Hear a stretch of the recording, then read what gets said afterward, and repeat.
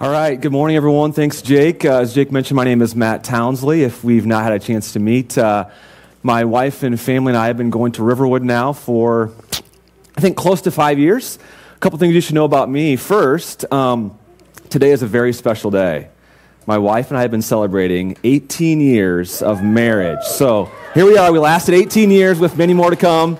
Really happy to celebrate 18 years of being married to Cassie. Again, about 5 years ago, we moved back up to Waverly. Another thing you should know about me is education is my vocation. I've been a teacher, administrator, and now I work at a university. And as I was joking with one of our college students last week, today's message might sound a little bit kind of like a college lecture, right?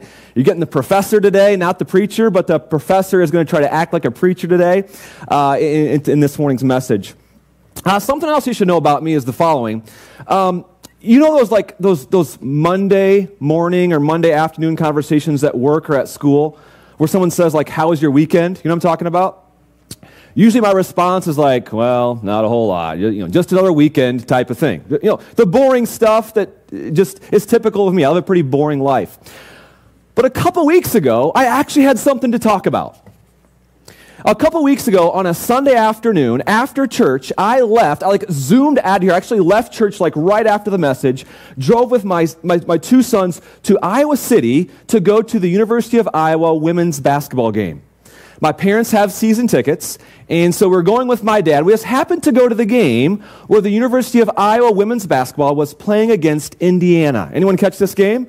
Big game. Indiana's ranked number 2. Iowa was also ranked in the top 10. Carver Hawkeye Arena, which is hardly ever sold out for a women's basketball game, was sold out.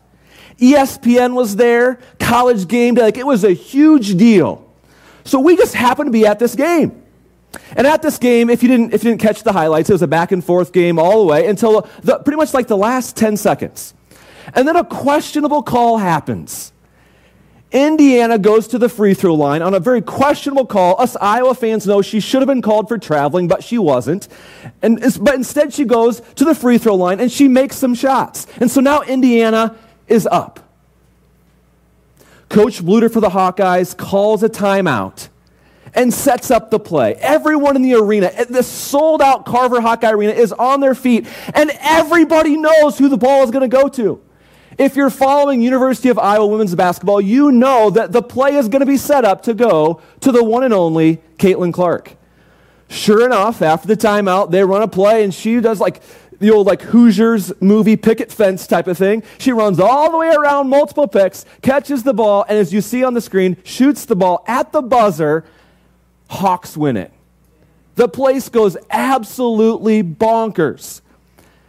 This unbelievable scene, and for the first time in years, I have something to talk about on Monday morning. It's that big of a deal. I mean, it's such a big deal, I'm still telling you about it today, right? It's huge. It was crazy. It was an unbelievable moment. And of course, it's fun to hop on YouTube and watch the video, but Caleb, Tyler, and I, we were there. We watched it. It was kind of loud, wasn't it, Ty? It was really loud when that place erupted. He was like, ah! It was loud. It was memorable. It was worth sharing about. In today's passage, we're going to see a similar situation. A group of people that witnessed or were exposed to something that was actually unbelievable. Absolutely unbelievable. And as a result of it, they were compelled to share with others about it.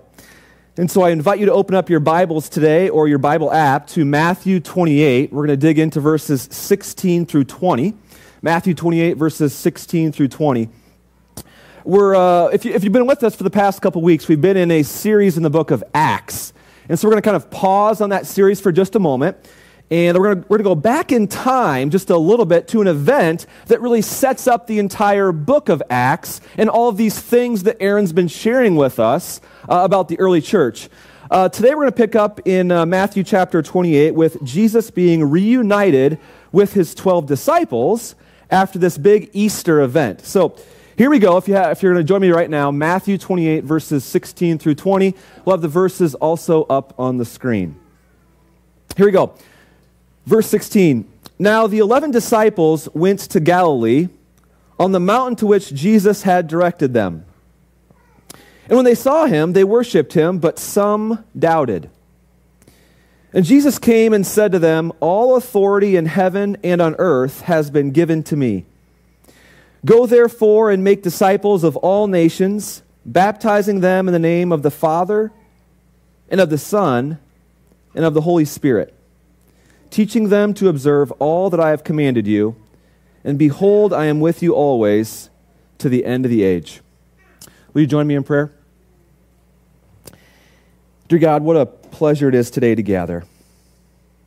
Lord, to be reminded of what you've done for us on the cross, what that means for us today. Lord, as we think back to the history of Riverwood Church, Lord, we're thankful. We're thankful for Aaron and Leanne Bird answering your call to start a new church here in Waverly about a dozen years ago, centered on that very same Easter message.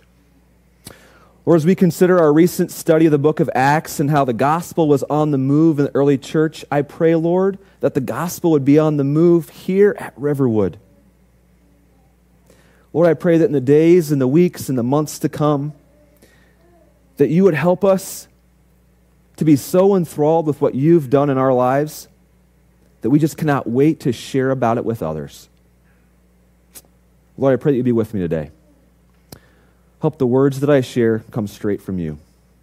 In Jesus' name we pray. Amen. All right, as we dig into these 4 verses today, I want to do a couple things. First, I want to set the stage for kind of what in the world's going on here.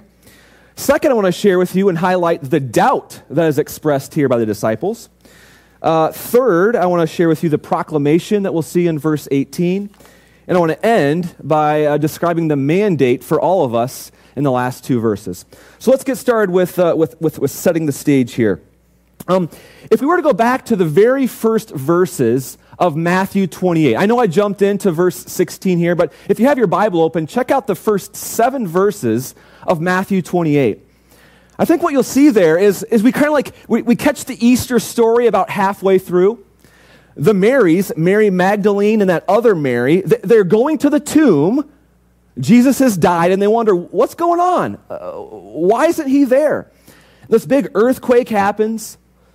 The guards are like, what in the world's going on around here? And then this angel appears. And the angel tells the Marys, hey, don't be afraid. Jesus is risen. Tell the disciples that he is risen and that you'll see him in Galilee. If I can frame this using just a couple words to set the stage, this is one of those told you so moments. It's a told you so moment that the Marys are like, what? What in the world's going on?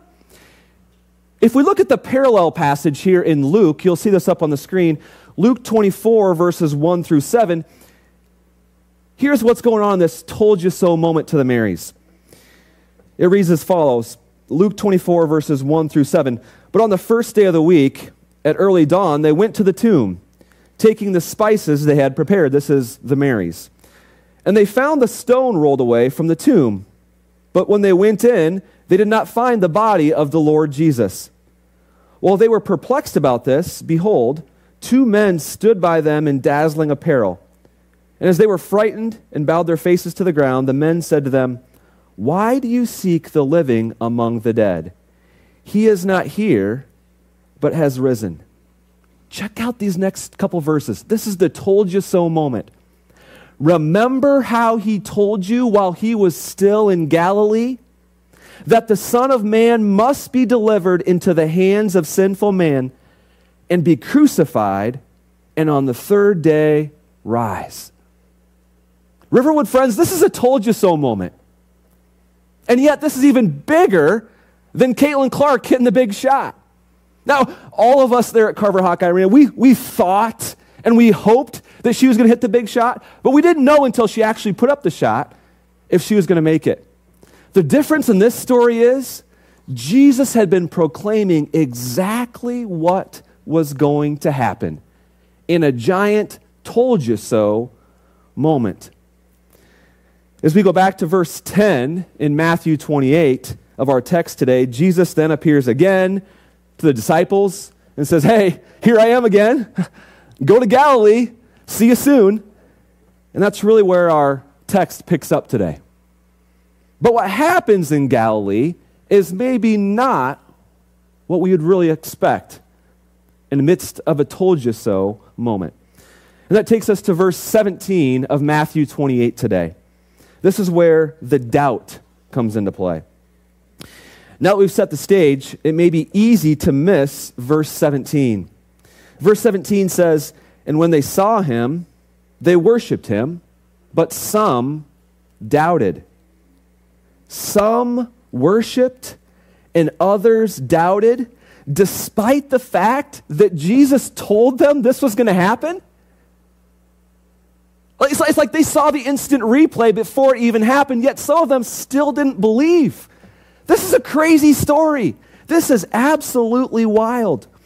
Just a few days ago, these same disciples were actually with Jesus. They saw him. They heard him. He told them, "Guys, I'm going to die. Guys, on the third day, I'm going to rise again." But some doubted. For those of you that have been around church for a while, perhaps you've heard of this person in the Bible, Doubting Thomas. We're going to dig into Doubting Thomas now. I think it captures the doubt side of this very moment, where some of the disciples doubted despite the fact that they were seeing Jesus resurrected from the dead. So join me in John chapter 20, verses 24 through 30 up on the screen. "Now Thomas, one of the 12, called the twin, was not with them when Jesus came. So the other disciples told him, 'We have seen the Lord.' But Thomas, he said to them, 'Unless I see his hands, the mark of the nails, and place my finger into the mark of the nails, and place my hand into his side, I will never believe.' 8 days later, his disciples were inside again, and Thomas was with them." Again, this is this doubting moment. "Although the doors were locked, Jesus came and stood among them and said, 'Peace be with you.' Then he said to Thomas, 'Put your finger here and see my hands, and put on your hand and place it on my side. Do not disbelieve, but believe.' Thomas answered him, 'My Lord and my God.' And then Jesus said to Thomas, 'Have you believed because you have seen me? Blessed are those who have not yet seen and yet have believed.'" I think as we think about the disciples' reaction to what they were seeing, their reaction to Jesus, I think there's two different types of doubters that we should consider today. Perhaps as I describe these two different types of doubters, you may find yourself relating to one of them. The first one is what I call the daily doubter. The daily doubter, as you hear Thomas's story, as you think about all of these things going on in the Bible, you might say, "You know what, Matt? I've been to church a lot. I've been coming to church for a long time, but I'm not really sure if this Jesus guy is real. I'm not really sure if what he's done is actually all that important. I hear about him a lot, and I just don't get that excited." If that's you, I want you to know that you're welcome here at Riverwood Church. We are absolutely glad that you have chosen to come today, or that you continue coming to Riverwood Church. We exist to help people like you who may be doubting and feel just a little disconnected from Jesus. We invite you to continue coming. We invite you to continue asking those questions, to ultimately explore who Jesus is and what he can do for you in your life. But I don't want you to take my word for it. If you find yourself thinking, I'm one of those daily doubters, Matt, I want to encourage you today to not take my word, but to dig in to God's word. I want you to continue to ask those questions and say, is God real? Is Jesus real? Is this Easter story that Matt just talked about, is there significance to that story? I would encourage you to dig in to God's word, to pray to God and just say, if you're real, Jesus, if you did indeed die on the cross for my sins, what does that mean for me? And so if you're one of those daily doubters, I just want to say thank you and encourage you to continue coming each and every Sunday here at Riverwood Church. Maybe you're not a daily doubter. Maybe you're what I call a circumstantial doubter. This level of doubt kind of comes and goes in different ways. You know that Jesus is real. Yet based upon some of the things that are going on in your life right now, you're like, I just don't know. I don't know where God is right now. I'm not sure where the next paycheck's going to come. I'm not sure how we're going to handle this situation going on in our family.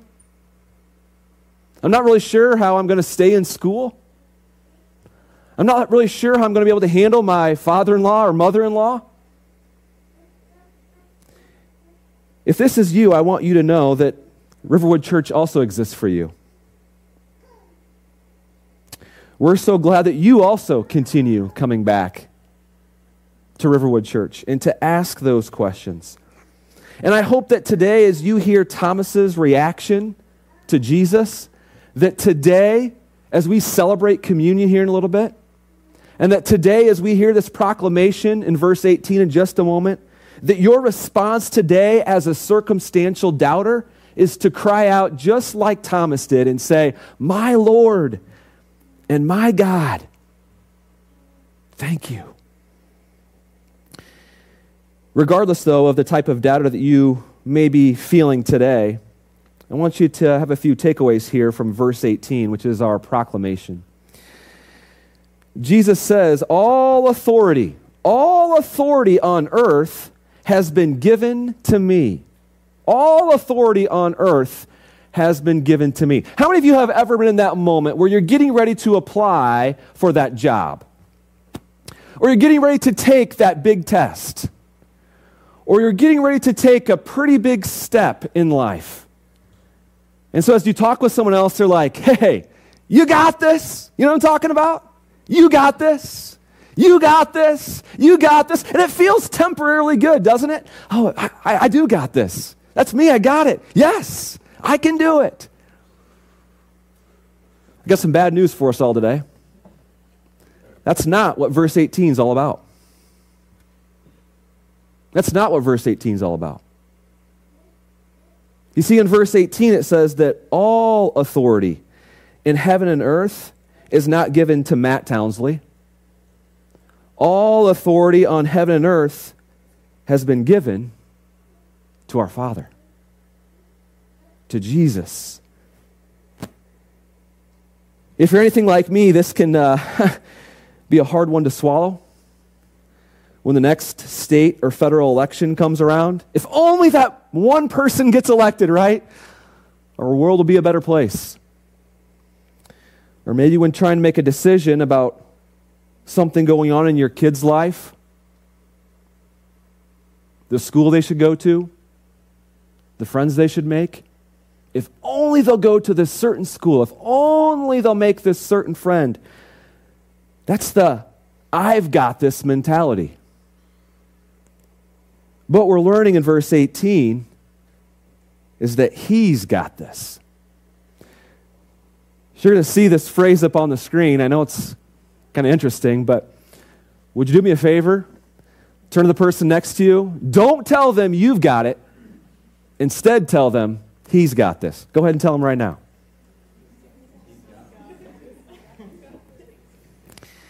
If you need further confirmation, Psalm 135, verses 5 through 6, really spoke to me as I studied this week for today's message.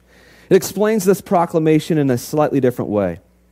It says the following: "For I know that the Lord is great, and that our Lord is above all gods.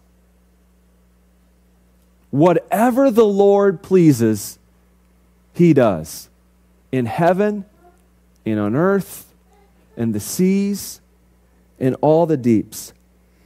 You see, without this truth, without this proclamation that all authority is given to God, all of our Christianity, all of what it means to be a Jesus follower absolutely falls apart.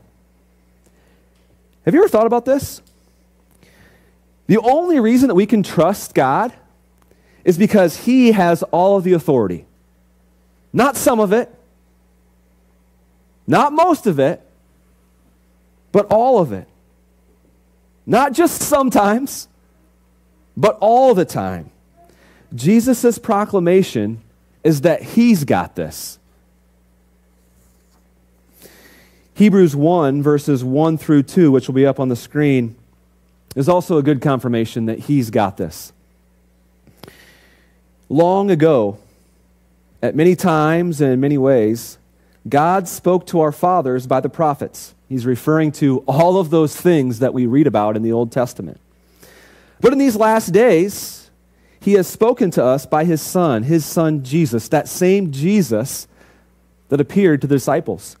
But in these last days, he has spoken to us by his Son, who he appointed the heir of all things, through whom also he created the world.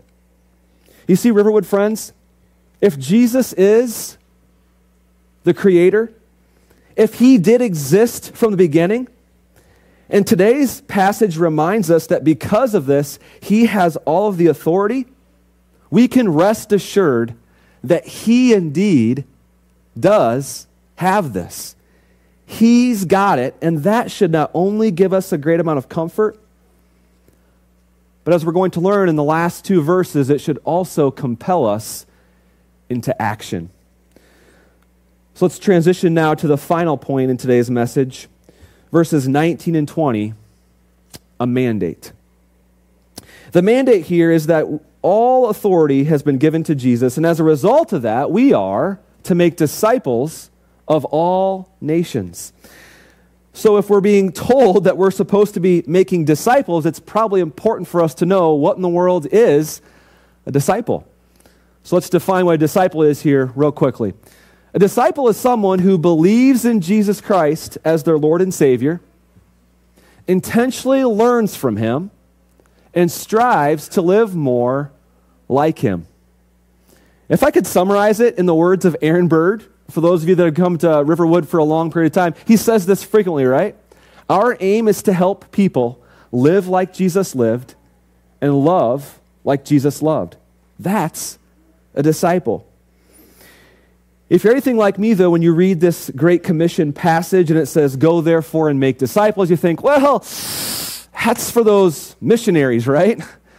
Those full-time people that as you walk into our worship gathering space, you see on the wall over there. I want to take a moment and highlight our missionary partners. You'll see up on the screen the locations of the 3 missionary partners that we celebrate and support here at Riverwood Church. First is Patrick and Shelby Ray at Northside Neighborhood Community Church in North Minneapolis.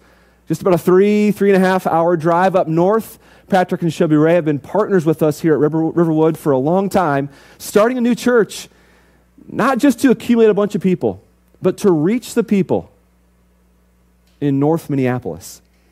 Secondly, you'll note up there on the map that we also support Josh and Hillary Smith in Cambodia. Wow, I've never been to Cambodia, but seems like a long, long ways away. They're doing the same thing that Patrick and Shelby Ray are doing in North Minneapolis. And finally, Aslan McCarthy in Togo. 3 missionary partners that Riverwood supports for around the world.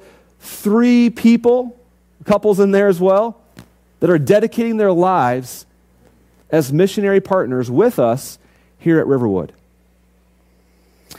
And then I want to talk about another missionary person I know. He's a friend of mine named Ryan. Ryan Jonas was a 6th grader when Cassie and I were helping out with youth group at our former church in Cedar Rapids, Iowa. A number of years ago, Ryan was a 6th grade boy, as you can imagine as 6th grade boys are, challenging to wrangle in the 6th grade boys to help them focus on studying God's Word at youth group.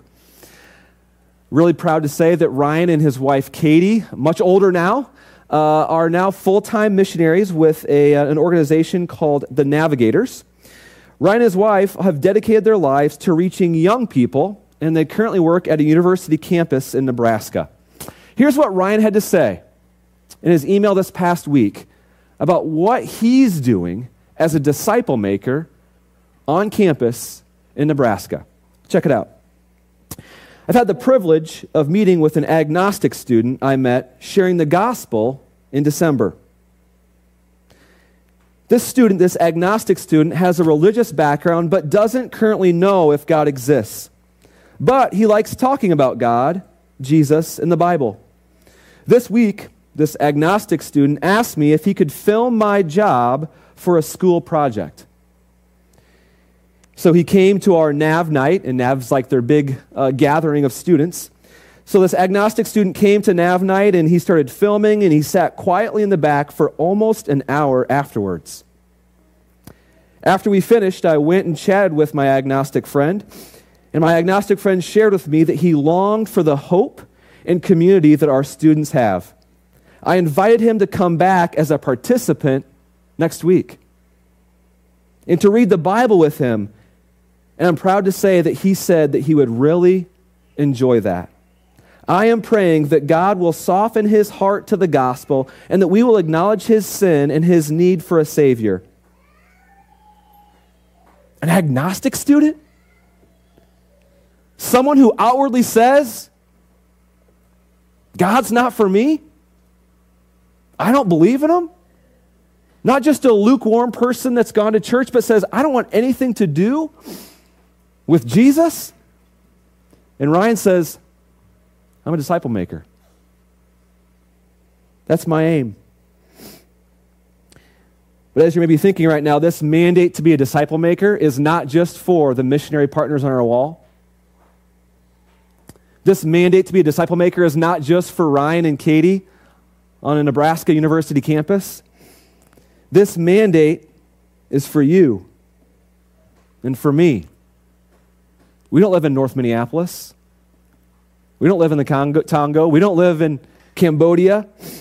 But yet we do have an opportunity to interact with coworkers and neighbors and friends. The mandate here is that if we call ourselves Jesus followers, we are called to be disciple makers. And if we act upon this mandate, it can and it should take place in our neighborhoods, in our dorms, at the workplace,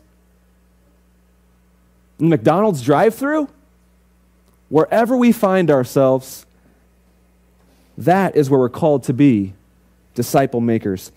I want to share a video with you right now of somebody who I think really gets this. To set the stage, the Aurora University football team had just gotten beat by the Wartburg Knights in the 2022 Division III football playoffs. And so what you're going to see right now is the post-game press conference, just an excerpt from this post-game press conference. And when this video clip starts, you're going to hear a football player named Cam. And first we're going to hear from Cam is maybe a little bit surprising, but not too surprising. The question that Cam is trying to answer here is, what does Aurora making it this far in the football playoffs mean for the entire program, the entire football program? And so Cam's going to answer it in a way where he gives glory to God. You might say, okay, that's pretty cool. But check out right after Cam how his coach responds. Cue up that video for us, Alex. First, thank you to my Lord and Savior, Jesus Christ. I forgot to say that at Whitewater last time, and I had to say that right now. But building off what they said, it's just a standard. We want to let everybody in the locker room know that they're just building on this. They're just building on this, and they're going to go even further next year. They're going to win the national championship next year. And we just want to keep on doing greatness on and off the field. That's all we wanted to show them. I'll just add this. Football's a lot like life. There's a lot of wins and losses in life, and how you handle it is how you become, building your character as a man. And I thought what Cam said was very apropos to our whole year. Our greatest victory wasn't any of the 11. Our greatest victory was our first Bible study when 20 kids gave their heart to Christ, and 16 of them got baptized 2 weeks later in the Fox River. That's victory. And thank you for reminding your coach of that. 20 professions of faith, 16 baptisms. That's like the entire offense plus more, or the entire defense plus more, turning their lives over to Jesus. God is using Coach Don Beebe in an amazing way. Coach Beebe understands that Jesus' mandate of making disciples is a part of his daily life. And so if you're thinking today, okay, Matt, I get it. What should I do? What are some of my first steps? A couple quick entry points is this. I'm guessing that Coach Beebe at that Bible study, he or someone else had to know God's word first before he was able to share it with others. And so a simple first step today is digging back into God's word so you can share it with others. The second thing I think we could do today is that we ought to all be pursuing biblical community ourselves. If we want to be built up, to have the skill set, to feel comfortable sharing God's word with others, we need to be in biblical community so we can grow in our own faith journey and be able to share it with others. If you're not in a growth group yet, I just want to invite you. Check one out so you too can grow in that same biblical community. And the third thing that I think Coach Beebe gets right here is in order for us to share about Jesus with others, is we need to spend quality time with people who don't yet know him. I don't know if you're like me, but sometimes I feel most comfortable hanging out with people that are like-minded with me. But if we're going to enact this mandate, we have to spend quality time with those who are not yet Jesus followers. Friends, can I ask you a really, really, really tough question today?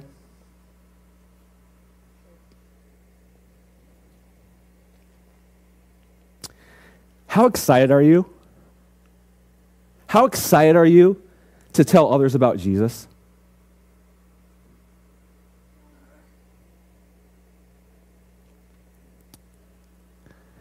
Remember how excited I was to share with you about Caitlin Clark? That pales in comparison. That pales in comparison to the proclamation that we learned today. I want to share with you a verse that Jake actually shared with me this week. It comes from Philippians 3, verses 7 through 8. But whatever gain I had, I counted as loss for the sake of Christ. Indeed, I count everything as loss because of the surpassing worth of knowing Christ Jesus my Lord. For his sake I have suffered the loss of all things and count them as rubbish, in order that I may gain Christ. Riverwood friends, is Jesus your everything? Are you so overjoyed with what he's done in your life that you just cannot wait to tell others about it? Are you willing to put your reputation on the line as a student, as an athlete, as a John Deere employee, as a neighbor, as a coworker, for the sake of telling others about Jesus? This thing we're hearing today, it's not optional. It's a mandate. And the good news is, if we look at verse 20, he says that he will be with us as we do it. Let us pray.